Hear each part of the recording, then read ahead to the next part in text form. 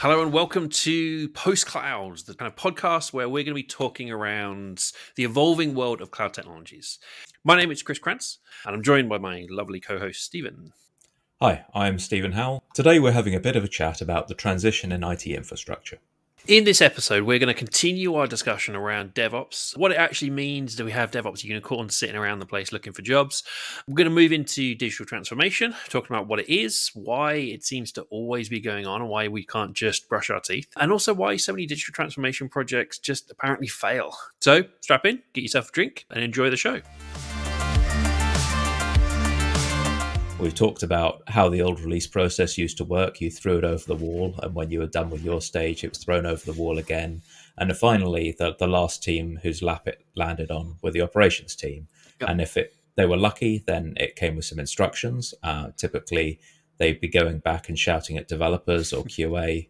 And you could draw this thing out to last years if you wanted it to, right?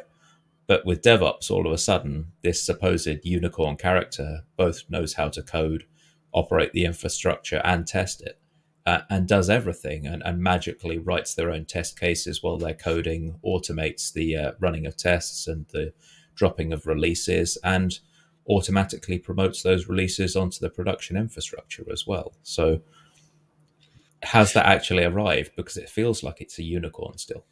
Sometimes you have this view that, okay, as a DevOps engineer, you've got this singular entity, this singular person who is the unicorn that does all those things. They can go and rack a network switch and configure, and they can install Linux, they can deploy their application, they can install a database, and they can be on the call for it, and they can do all these different things all in one individual person. The reality is that DevOps is a cultural shift.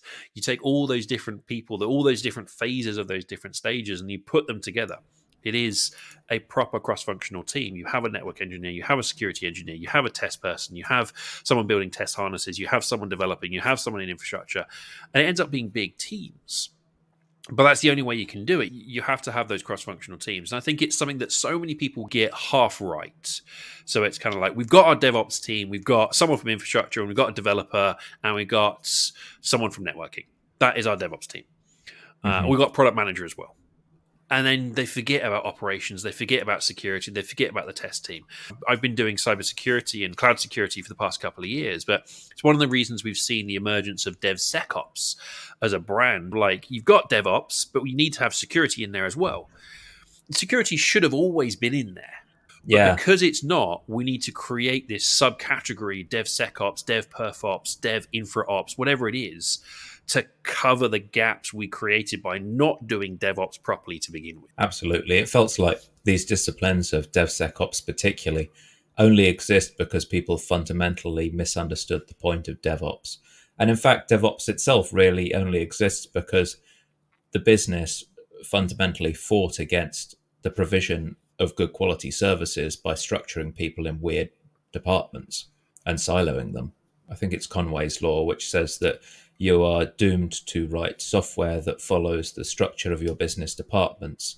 This means you've got individual teams writing functions and classes. You can see how the work has been delegated to different teams, and that's what your software looks like, a bunch of different teams. I don't know if I could blame any individuals for this. I think this is a business challenge, and the business helped to support these silos and the isolations between the teams, which means that if you've got a DevOps initiative, you're not able to actually get hold of the storage team or the security team or the testing team because they've been divided for so long and they've been separated for so long. We don't often get the opportunity to properly bring them all together and bring all those expertise together. The annoying part is that so often in business, I've seen organizations that were clearly driven by a need to make the org chart look neat instead of a need to actually deliver results. And when you talk to senior management, they talk about how they structured departments and they introduced a new department to focus on a new initiative. And that's exactly the wrong thing to do. If you want to focus on a new initiative, you need to encourage the existing departments to take part in it. So you don't create a security team who is instantly everyone's enemy and outside of all of the other teams, but you talk to existing teams and you encourage them to learn and practice security. So you've got these kind of guys at the top who think that because they've created this ambassador or figurehead and they've given them some people, that all of a sudden the problem is solved and they're going to go and tiger team it and they're going to charge around the business. Whereas what you've done is you've created a new group for everyone to hate, and you've put them at odds with all of the other teams, interrupting the other team's work with different orthogonal incentives. So they're now slowing down the teams and making it harder for the other teams to deliver. Instead of saying that for the other teams to deliver, their priority is now security. And they've got an agenda that says they need to go and learn about security. And they now have metrics that they need to complete that are security related. And when they complete a feature, security is a feature up there with everything else they're delivering. So if you want to deliver a new section of your site, then that has to include a security feature, just implicitly.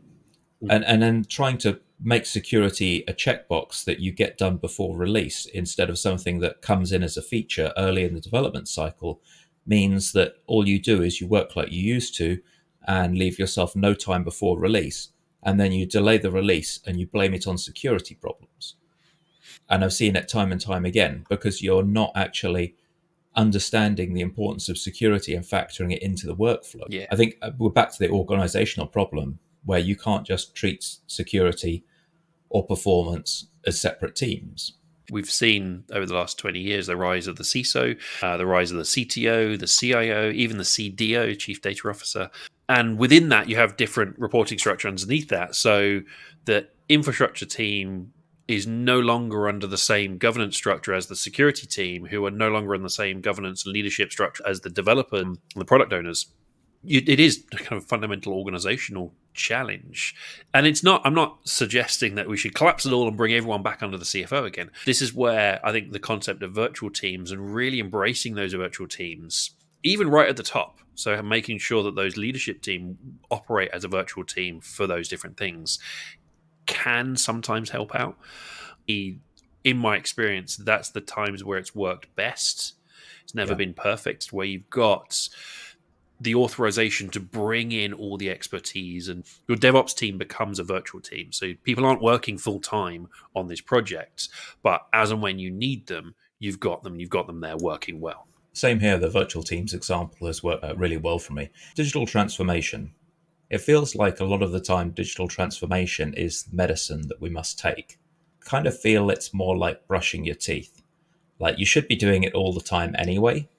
Why is it sold as this special service that we indulge in every couple of years and then write off as a failure and back away from? Maybe it's to do with technical debt. So we build up this technical debt by doing what the business tells us needs to be done. We work on that for a couple of years. And then someone comes along and says, look at all this mess you've made. We need to do a digital transformation project in order to clean up all this mess. Which is also why I think so often it fails, because that mess was created to some extent on purpose, because the business wanted to move fast, wanted to innovate and do things. I see that similar to refactoring in code. When I'm refactoring a piece of code, a function, an application, I don't deliver anything new to that. I don't bring any new functions. I don't bring any new features. I'm making my life easier for the future. But while I'm refactoring it, nothing's going to change. I'm just making the code better. But actually, my users see no difference whatsoever. And I kind of see that with digital transformation. It's a refactoring of all that technical debt you've got to give you a foundation that's going to be great for the next couple of years. But right now, it delivers very little benefit. It could be, maybe it delivers some cost efficiencies and there's some little bits here and there. But in terms of the actual, who is your end user customer? What are they going to see that's beneficial from going through a digital transformation project? But perversely, it's also something that we're only allowed to deliver from a party external to the organization, from consultancy firm into the organization. And we're not allowed, we don't have license or authority to tackle technical debt ourselves and continuously digital transform. Because I think if you look at a lot of these large companies, and the reason why they are successful is because they're not afraid to take on refactoring as time goes on, because they recognize it's part of the good hygiene of IT that you will constantly improve. And if there's a new piece of technology that does the job better than the old one, then you review it and you decide what's good and what's bad. And if it's a good fit, then you refactor it and you use the new technology and you move on. And you see it with open source projects, especially those that are kept relatively evergreen, that they are refreshing like this. And they are evolving, whether it's a continuation of the new project or a fork to become something more advanced and slightly different and more optimal. But when we look at our own lives in IT, a lot of the time you'd say, oh, it'd be really nice if I made this move to this different deployment model, or if I change from this technology to this. I think it can be done in this time frame and it'll enable us to do this, this, and this. And I've been there and taken it to senior management and been told, look, no, we can't do that. And then I've also been in the same department 6 months or a year later when it was highlighted that this was now an emergency. I've got quite a few opinions on this, and I'm trying to work out which ones to bring up first. So first of all, the point you made about bringing in external agents, consultancy companies to do this. The times that I've been brought in as an independent consultant, it's always been to clean up the mess from an external consultancy company that have been brought in to do a transformation project. Always, without fail.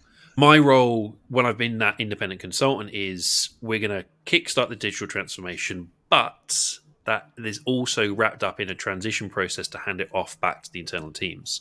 I would always say to people, if I do my job right, I don't have a job here anymore. In terms of why can't we do this? Why can't you just brush your teeth?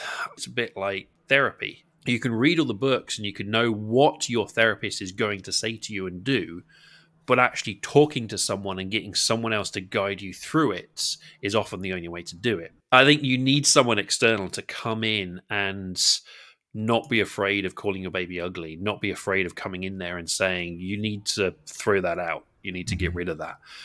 When you're in the organization, you are too close to the problem, and you've also got a day job. I think it's Parkinson's law. You will consume the amount of time you've got allocated to something. So if I've got a day job, I don't have time to do digital transformation as well. It should absolutely be part of that brushing your teeth. And I had this struggle with my kids at the moment is in terms of, why do I need to brush my teeth? Well, in 30 years' time, you will thank yourself the fact that I'm forcing you to brush your teeth now. And we're saying the same thing with IT. You need to have some time to go back through and do your code checking and looking for your test harnesses and you're looking at the technical debt you've built up. As part of your sprint, you should allocate some time to do some technical debt recovery. Most people don't, because that doesn't deliver a new feature. We're pushing people so hard on delivering features and functionality and innovation. We don't give them the time to do it. I remember at a prior employer how we actually fought for a certain amount of each sprint to be used for technical debt.